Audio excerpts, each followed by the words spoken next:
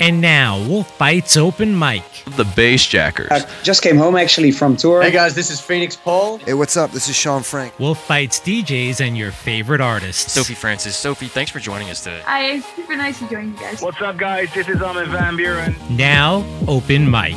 Hey Wolfpack, how's it going? Chris Lehman back with another edition of our Open Mic podcast. Today, I'm joined by Ulf Ekberg of the Swedish group Ace of Base. Ulf, really appreciate you joining me. How's it going for you? It's very unusual times everywhere in the world, that's for sure. yeah, and that's actually where I wanted to start here. Because you're in Stockholm, is that right? Yes, I'm in Stockholm. Yes, in Sweden. So what's Sweden like right now? Because I know they took like a little bit of a different approach than everyone else when it came to coronavirus. Yeah, so we've been the punch bag of a lot of my newspapers around the world because we did a different route. I think it's a lot of politics why we became a punch bag. If you look at every country in Europe, and can probably include America there as well, nobody have really listened to the authorities and their recommendations. Recommendations in Europe, except for Italy, because Italy just came from nowhere and they had no other choice than just do a complete lockdown until they understood what was going on and getting the equipment and so forth. But rest of Europe had time to prepare, and authorities in the rest of Europe did not recommend a total lockdown because that is also creating a lot of other problems, including depression, bankruptcies, recession, etc., etc., etc., etc. We were the only country who actually had authorities deciding what to do, not politicians. Politicians were listening to the authorities, and that's why we had a completely different strategy than almost every other country in the world. Our strategy were based on we might have to live with the coronavirus for the next 3 years or more. We have to find a sustainable way of living with the virus, which means if you're closing down a whole society, that's not sustainable. We all know that. Yep. And we have seen also the result when now everybody's trying to open up, the problems comes back, and actually even worse, people are depressed, people have lost their jobs, and all the other negative things. So I'm very proud we took a different approach, and we haven't really changed our approach just because everybody thought we did the wrong thing. Of course, everybody have been debating internally here is like, why are we doing completely different thing from everybody else with so many experts around the world? But if you look at, I mean, we were very unlucky in the beginning because we have spring break in February, and there's different cities have spring break in different times. Stockholm is the biggest city, 2.5 million people. We had spring break, and everybody goes skiing then, and everybody loves skiing in Italy. Okay, so Stockholm were basically in Italy, and actually in Austria as well, which a lot of the sickness viruses came from too. At that time when it just exploded and nobody knew it had exploded. So when we came home to Stockholm, that's when everything happened in Italy. But we were already there when it happened, but people didn't know they had the virus, correct? So suddenly we had it everywhere. We had it in Stockholm, and a lot of people had it in Stockholm. And we were not really prepared for the virus. We had very little knowledge about the virus. We didn't know it was asymptomatic, which we thought it actually were carried with symptoms, and it could also spread with symptoms.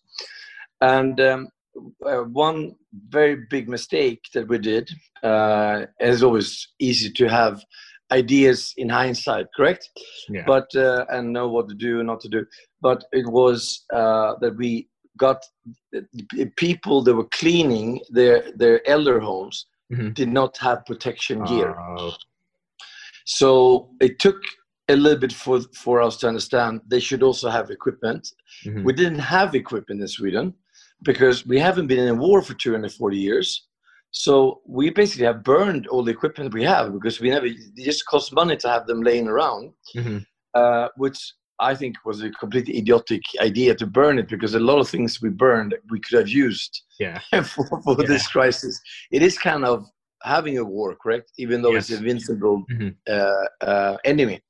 So we didn't have the equipment, and it took a while for us to get the equipment. And then we had a system in Sweden which is not really prepared to procure for these enormous amount of materials. So each municipality, they had to do their own procurement, and they never not even bought a match from China before. So having these completely inexperienced people working with these smaller municipalities, starting to buy things from China was really a recipe for disaster, because they were competing with countries like Germany and Italy and Spain and France, which is the country we're buying. And our system is different. But so obviously now we're looking over and try learning from these mistakes. So we couldn't get any equipment. And the first equipment we got they were all fake. Because there was a huge problem with fake masks and fake gloves and fake everything. Worse is fake respirators who exploded and burned and killed people in England and in Romania and so forth. We didn't have that because we didn't have to buy a respirator. Our hospitals were very good, but we were missing a lot of equipment. So I think that created some interesting articles that we had the highest death rate per million people in the world for a couple of weeks, which is a little bit unfair because it reached the elderly homes, and when people are 90 years old and get COVID, they do die. And it was very unfortunate. Now we have stabilized everything. We have no COVID cases in any elderly homes anymore, and basically very few on EVA. And I think in average it's like a couple of people dying now. So we have it under control. Another interesting thing is that people still saying that only 7.5% of Swedes had corona. The thing is, in Stockholm, there's also something called T cells, which you can measure for antibodies. You can't measure it in the blood. It's only very special laboratories that can do it. But T cells, apparently 40% of people have T cells that you have got from other flus, which actually protects you from COVID. And also, if you have COVID, the body can produce T cells to fight COVID, but you can't see that in result in the blood. So you can go around and think that you didn't get it, but you actually you got it. And most people have no symptoms, correct? So we think Stockholm basically have reached herd immunity, even though I read today in CNN that we haven't reached herd immunity. So it's so many bad facts out there. So I don't know what to start, but I think we actually did a great job. However, it's not over yet. So let's see when it's over. If it's ever going to be over, who had the right or wrong. But I'm proud that we did our own thing, and people are, everything is open, the site is open, schools are open, gyms are open. It's just nightclubs who are closed, but I don't really miss it. Some young people miss it, but they do their own parties at home.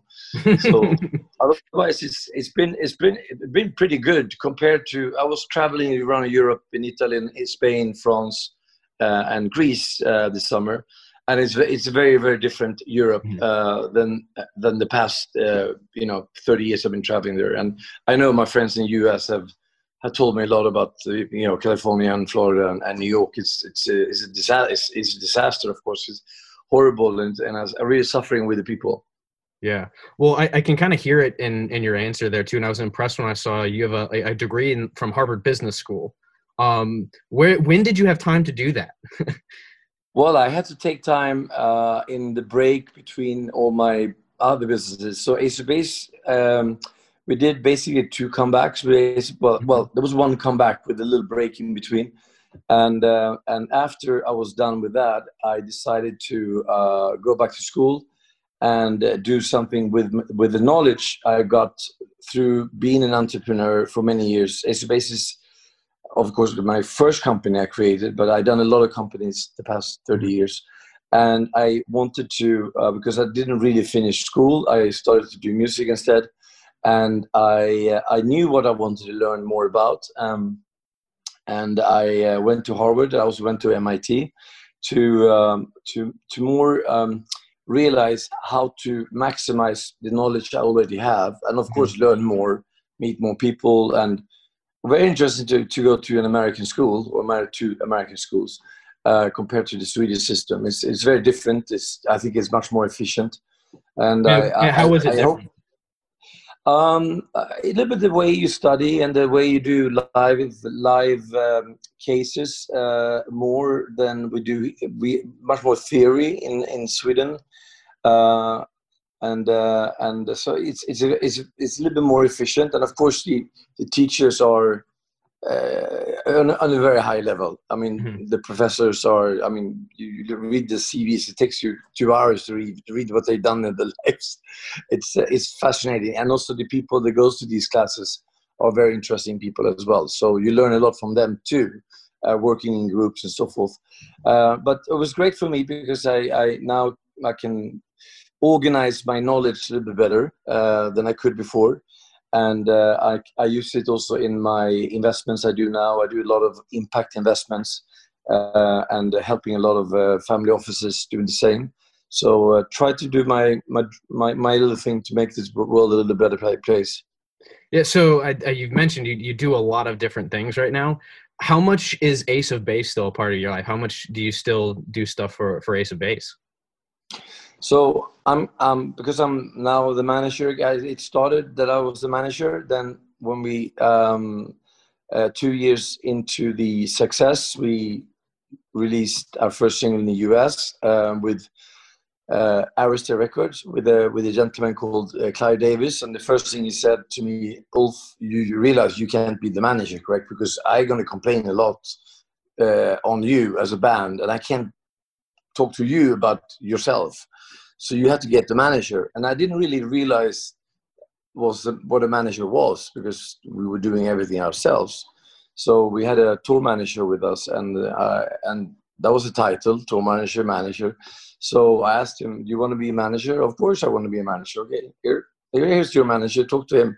And then we ended up to have a manager, but it was not the best manager. And in the end, we fired him, and then I had to go back and be the manager again. So I basically been running the business for the band, and I do spend about 2 hours per day on different projects. We do education for different schools in Europe, a little bit in the US and Africa. We do a lot of remix contests. We do a lot of collaborations with other bands. Try to help out wherever we can. And there's a lot of syncs, a lot of films, movies, TV series with the music. Interesting enough, a lot of TikTok. I think I saw it was like 400,000 videos or something on design or something on TikTok. It's quite quite a lot, I think.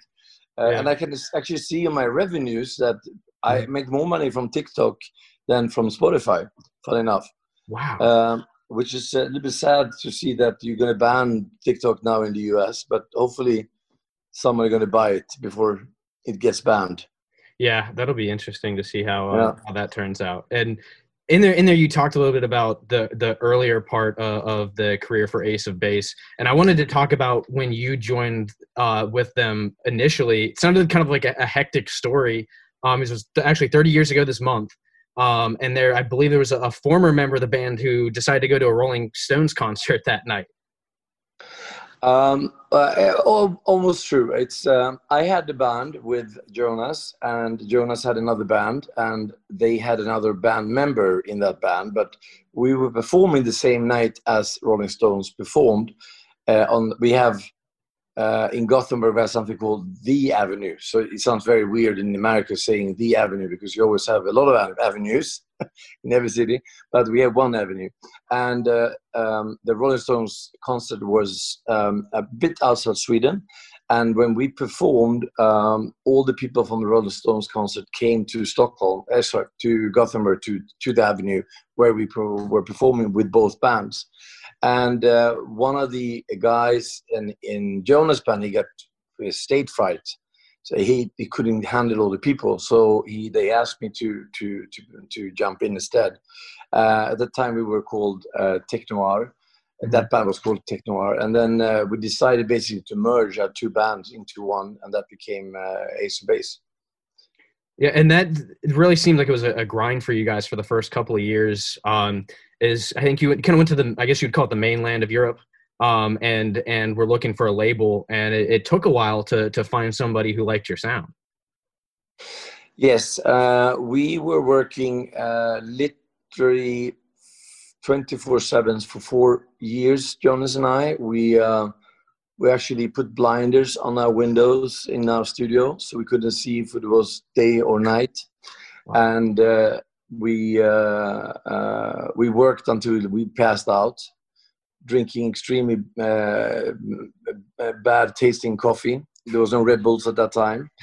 and basically just worked 24/7 to get a demo tape ready. We started to send it out to record companies in Sweden. There was no record companies in Gothenburg. It's the second biggest city in Sweden, almost 1 million people. So it's still a small city. But all the record companies, I think at that time we had like about 50 record companies in Sweden, in Stockholm. And then, of course, everything was considered, and now there's not so many left. But we sent all the tapes to all these record companies. No answer, no answer, no answer. Send it again. No answer, no answer, no answer. Send it again. Then we got one letter back from EMI saying, please send no more tapes. And they sent all the 3 tapes back to us. So then we decided that, you know what, they obviously don't understand our music. We have to go up and play it for them. So we had no money, so we had to hitchhike to Stockholm. And it's kind of, it's like a 5-hour car drive between Gothenburg and Stockholm. We had no car, and we had no money for train tickets either. So we were hitchhiking with trucks, and sometimes it could take us 2 days to get to Stockholm. And of course, we knew nobody in Stockholm, so we had to sleep on benches in parks and so forth. Quite interesting. And then we were knocking on the doors on all the record companies, and we said, we're not leaving until you listen to our demo. And in the end, they like, okay, we had to get rid of these crazy Gothenburg guys. So let's just give them 20 minutes to play that damn demo. And so we did, and we played, and we played, and we played, and we played. And we basically visited all the record companies. And nobody really heard anything interesting. And it was All She Wants and a lot of of the hits on that demo. Eventually, we were picked up by, it's actually 2 stories in 1 year, which is interesting, but we were picked up by a Swedish label called Telegram. But at that time, we already gave up the idea with the Swedish record company, so we started to send the tapes to a Danish record company who had a lot of interesting bands. We really liked. They had KLF, they had Technotronic, they had Rosanna. They had a lot of electronic music bands, and they basically called us up many months after they got the tape, because they were I don't know, they were busy with others, or they lost the tape or whatever. But they found the tape eventually, thank God, and they played it, and they were like, "Wow, where's the number to these guys?" And so they called up, and I got a call from the head of A&R and said, "Don't sign with anyone. We understand your music," even though it was weird because we played like reggae, we played house, we played electro, we were all over the place, and that was one of the challenges for record companies, because in all record stores you were placed by a genre. So it was pop music here, A to Z, rock music A to Z, hip hop, but we were all around the place. We didn't even know where to put our records in a record store, and they thought this going to be very difficult to market us, because what are we? We are a band with a lot of songs, and every song is different.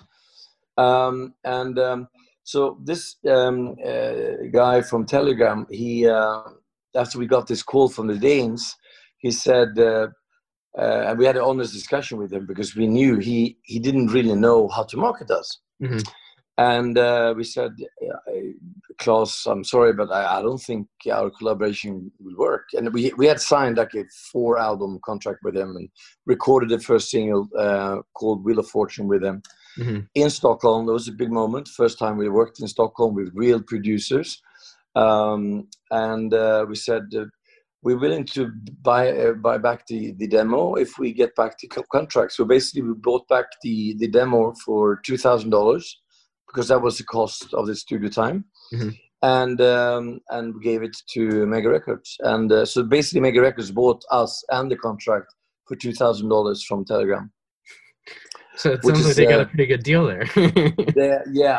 And the head of Telegram, he became worldwide famous for being the man who sold Ace of Base for $2,000. I think it's a little bit unfair because he's actually a very nice guy and had done a lot of good things, but he's now famous. That's what he's most famous for. Poor guy. All right. Well, you mentioned earlier too. You talked about the reunion in the mid 2000s. So I was curious a little bit about that. What was that like compared to your time with Ace of Base in the 90s? Yeah. So last album we released was like 2000 with the band. At that time, Malin, she already were really tired of being a pop star, and to be honest, she was tired from day one. She never wanted to be a rock star or pop star. She wanted to sing. She loved music, and this whole show business didn't fit her at all. On top of that, she was afraid of flying, and she has a lot of integrity. And of course, sitting there with journalists day in and day out, asking you questions. Most of them very shallow, very easy, but longer, deeper interviews actually can get, quite emotional. And she really, really, really, really did not like it. And she didn't feel well doing it either. She felt empty. She was sad. She was quite depressed over that time. So she actually wanted to leave the band already in '93 before we even hit America. But we kept her in the band. We succeeded to convince her to stay, and you can see that on the albums and also in the videos that we are already from the second album started to fade Malin out from the band more and more. She was singing less and less. You see her less and less in the videos. You see her less and less in photos, in articles, and so forth. On the third album, you barely see her at all on the front, on the cover of the album, and the same thing with the fourth album. So when we stopped 2001, it was for several different reasons. First of all, Malin didn't want to do it anymore at all. She said this is the last album, but also for us, we've been non-stop working with this for Jonas and I have been working with this for 15 years every day. And of course, when you meet somebody, you work with someone 24/7 for 15 years, you get on each other's nerves, even if you want it or not. And they also siblings, so they had the typical sibling small fights all the time, as all siblings have. So it was quite natural for us we didn't have the energy, and you can hear our last album was not a very good album. I think we maybe had 2 good songs on it. You can feel in the songs that the energy is lost, the soul is lost. We are tired of the business, we are tired of music, and we just needed a break. And we didn't have one break at all. So Jonas and I, first 4 years in the studio, then directly Success, and then non-stop on the tour, on a promotion tour. The first promotion tour lasted for 2.5 years without being home one day. So we needed a break, and so it came very natural when she said, stop, we stopped. Also, I think, world radio was quite tired of pop music also at that time, because at that time, a lot of bands, American bands, also had started to work with Swedish producers and Swedish songwriters like Max Martin and Dennis Pop, the whole Sherion studio, and everything started to sound very Swedish pop, which actually we started in the early 90s. And I think radio just got very tired of it, and not only radio, probably the listeners too. So I think it was a good time for us to just leave, not leave Earth, but leave the public eye for a while. And then we had time to do a lot of other things. And I did a lot of other things while I did Ace of Base. I did a few tech companies, media companies, and so forth. So I kept myself very busy on all different angles. But when this stopped, I could focus on my other projects. And after a while, you get a little bit, should we do a comeback or not? And everybody's asking, of course, for when you're going to do a comeback. At that time, in the beginning, like 2002, 2003, I never thought we would do a comeback because I was still extremely tired of the showbiz. But we decided 2006 to give it a shot without Malin, just with Jenny. And we recorded some songs that were not good enough. We didn't really have the energy yet to start writing songs again. But we started to tour. We did 2 world tours, 2 great world tours. We had a lot of fun, and we were around the world a couple of times, and we decided to do an album. Unfortunately, when we were really doing an album, Jonas and I were in the studio for 1 year. Jenny decided to do solo career instead. So and then we had not just lost 1 girl; we actually had lost 2 girls, and so we had to recruit 2 new girls for the band. I think recruiting 1 new girl would have worked. 2 new girls is quite a big change on the band with only 4 members. Mm-hmm. And then it was kind of live at different times in the record industry. They had barely recovered from Napster. They have not learned anything about internet yet. Interesting enough, 2010. And me working with internet and been working with internet since the mid-90s, I was quite shocked actually how behind the whole record industry were in thinking digital. And we had a lot of arguments with the record companies how to release and how to do this, how to do that. And in the end, we just did a very traditional release, which I did not agree at all on doing, and it did not really work out that well. But we did another tour with the 2 new girls. Worked out actually really well. And our last concert was in Poland on 2010 on New Year's Eve in Wrocław. And we were expecting 100,000 people, but actually 200,000 people showed up. And that's our biggest concert ever, a live audience ever. So that was quite great to finish off the last tour with a record of almost the biggest audience, and then we have put everything a little bit on the side. Of course, we have had discussions to do something for this 30th anniversary, and we had a few ideas. We are releasing this box with a lot of unreleased materials, but of course, COVID have kind of put everything upside down. We have a lot of different things we can celebrate. First, number 1 in America, first this, first that. So we still have a few anniversaries we can do things at. I just need my band to be as enthusiastic about it as I am, because I would love to go out touring. I love it. I love to be on stage, jumping around, see the audience, and and meet the fans. But I need to convince the other ones that it's as funny. So let's see. It might happen. It might not happen. Let's see where the world is going now.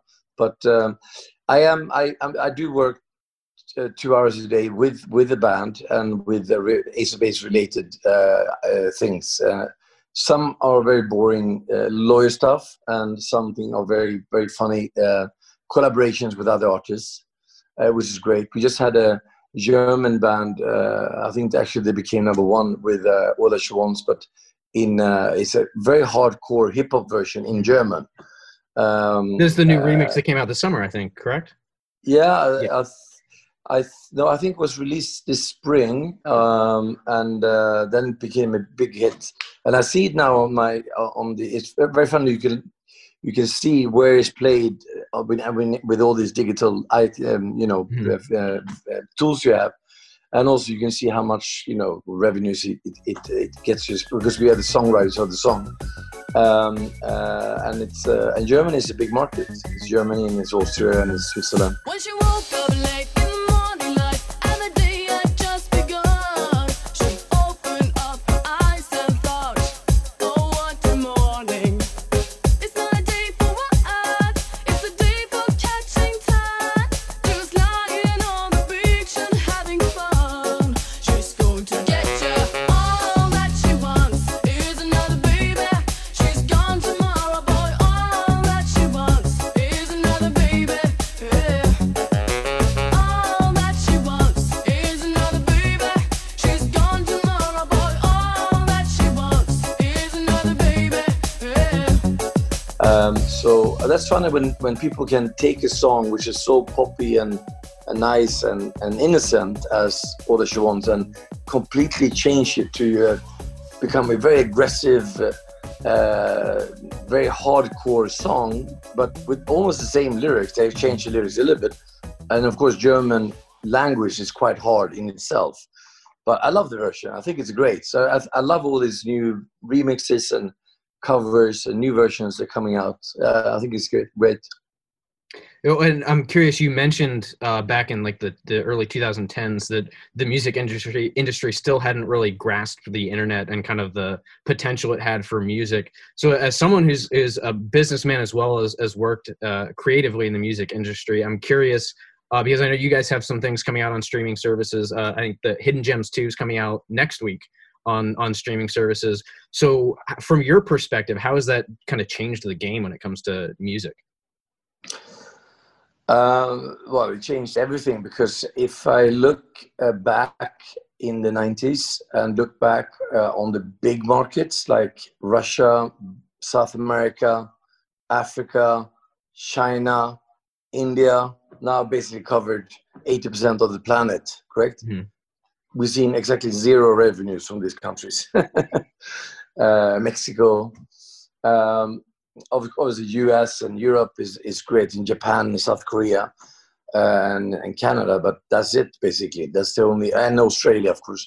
Nobody, and Israel, but that's a very small country. The rest of the world had never paid anything because it's always pirate copy. But now they're actually getting the streaming services there, and you can see how the reach it has in all these countries. Having companies like Tencent, first of all, they invested in Spotify. Spotify is a Swedish company, the first actually decathlon from Europe. Very proud of my Swedish fellow entrepreneurs because they're doing great thing. I know everybody complaining that they don't paying very much, but actually they're paying 70%. It's the record companies who doesn't pay. So I think it's very important for every consumer to understand it's not Spotify's fault that the record company is not paying the artists better than they do. But that's a different story. So with streaming, it really reaches the whole world, and it's just starting. And if you look at Tencent, they invested in Spotify. They own 10% of Spotify, and Spotify invested in Tencent Music. They own 10% of Tencent Music, and Tencent have 800 million clients. That's quite a lot of people. And they started to pay now. They started to pay for the service. So it's when countries like China and India, this is like almost 3 billion people in these two countries, started to pay, even though it's micropayments, it's going to be a lot of money. And it's important for I think for the growth of the music industry that it is an economical, sustainable business model worldwide. So I love the streaming services, even though for one stream you get, basically almost nothing, but you have to get up to the millions and millions and millions to see any money. But I think it's, especially for bands. Okay, now bands can tour, and it's been a very tough time for active musicians these days, especially the ones who are not, they don't have too many songs played on radio or streaming, not enough for them to pay the bills. Mm-hmm. And they always been touring. They release a song, but they're not depending on their revenues from there. They're depending on the revenues from touring. And now is that they haven't been able to tour since beginning of February. And of course, summer is the biggest time to tour. So it's been very tough for most artists. They have a very, very, very, very tough time right now. In Sweden, we try to help them with support, of course, but it's never enough. I'm not sure how it works in the US. I know you have enormous packages to rescue entrepreneurs, but I'm not sure if it reaches the musicians or who it reaches at all. But the numbers are enormous, trillions and trillions and trillions. And hopefully it helps. And hopefully this COVID time will not last forever. And maybe hopefully next year we will see bands tour again and so forth. That's what I hope, at least. I was thinking of one other thing that I was curious about. I saw you experienced the tsunami in 2004? Yeah. I'm very curious about that. Where exactly were you? Were you somewhere you could see it and had to evacuate? So we landed in the morning, the same day, and we were on the way to the hotel. And the hotel was on Serene Beach. Serene Beach was pretty heavily damaged on Phuket. And it was the first trip with my first son, my first child, which is a son. He was 3 months old. And it was it was very hard because you didn't understand what happened, because it was on the beach and the hotel was kind of on the beach, but it was a little bit higher up. So none of the waves hit the hotel. So we started to hear about weird things, and somebody has seen a bus in the tree, and whatever happened. And my friend who owns the hotel, he has been jogging on the beach, just basically 5 minutes the tsunami hit. And he just came back, and I don't know, I haven't seen anything, nobody heard anything. And then we started we took a car, we drove around, and we started to see the damage. And wow, that was very shocking. The first, it was people still hanging from the trees and people cut in half, and a lot of people in the water. And the worst thing was that, the first wave came and hit, and very few people knew what a tsunami was. So then it actually redraw, and suddenly there was no water. Because it's very shallow in many of these places. So suddenly you had beaches were miles long, and fishes everywhere jumping up and down. So people, they didn't understand. They said, okay, the water is gone. Wow. And there's a lot of fishes. So a lot of people started to walk out on the beach, mm-hmm. But it was not the beach. That was obviously the bottom of the ocean. And then the second wave came, which was even bigger.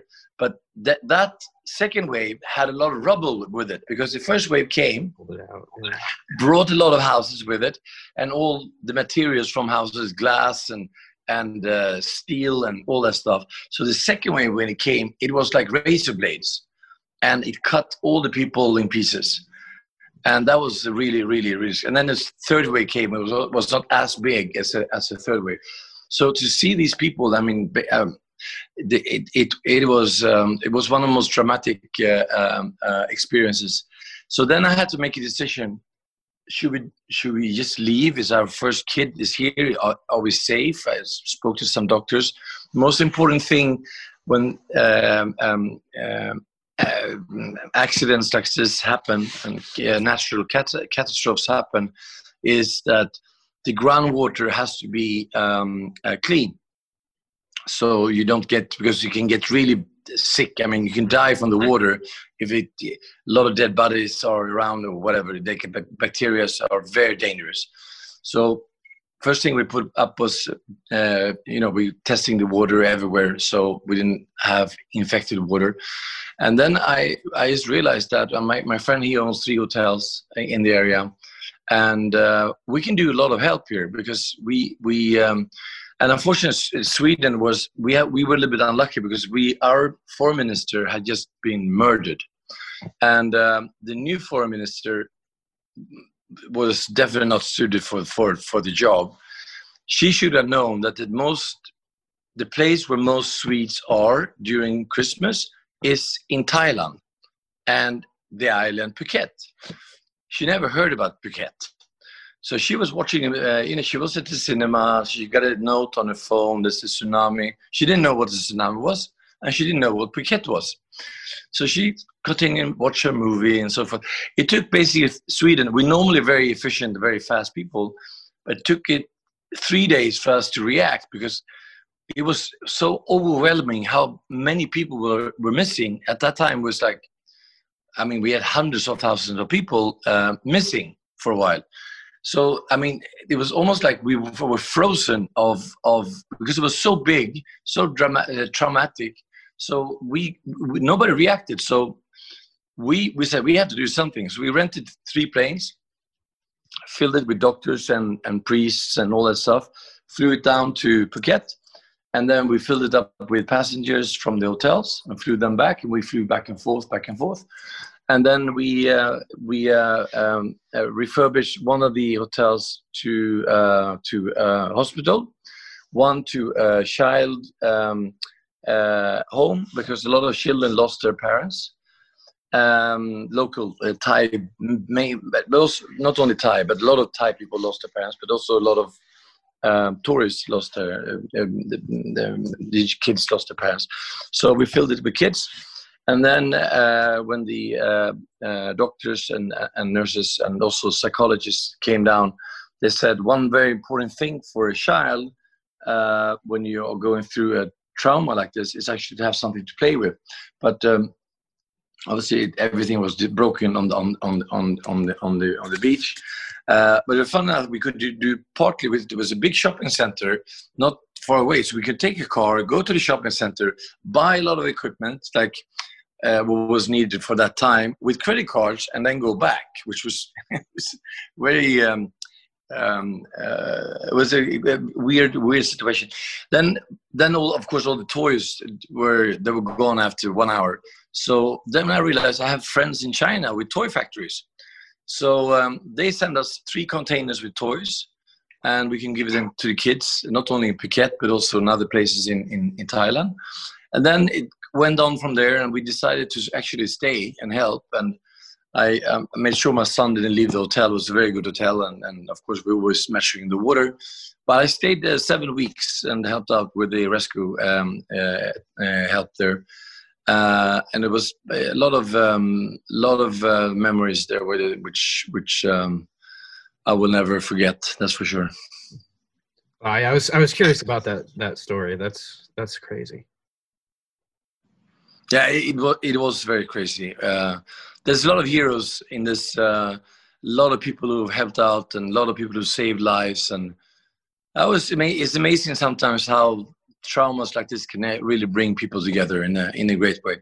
I mean, you see that you have a lot of volcanoes and tornadoes and stuff and hurricanes, of course, and earthquakes and fires in the US. We don't have that much of that in Sweden, so we're not used to natural catastrophes. We actually don't have natural catastrophes here at all, So this was very different for every aspect. I appreciate you taking the time to sit down and talk. It's been a lot of fun to chat. Thank you very much. Great Yeah. to be on the show. Awesome. That's Ulf Ekberg of Ace of Base here on Open Mic.